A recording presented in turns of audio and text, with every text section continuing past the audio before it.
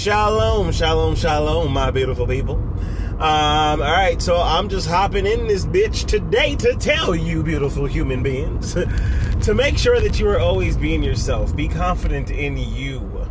And what I mean by that is just exactly what I mean by that. Like, really, just be you. Like, find who you are at the core of it, and then just be you.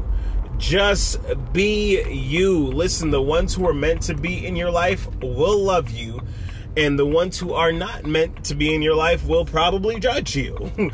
So what I want you to know is that you are okay with being, be okay with being you.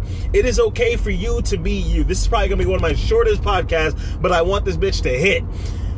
I want you to look yourself in the mirror and tell yourself that you approve of you, because you're fucking worth it, and you should approve of you.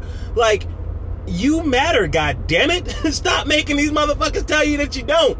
You're important and you are needed here. Your personality, what you bring to the table, is a necessity for this planet. So go ahead and be the greatest motherfucking version of you than you can possibly fucking be.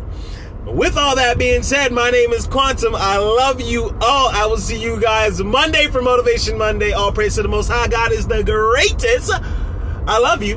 I'm out.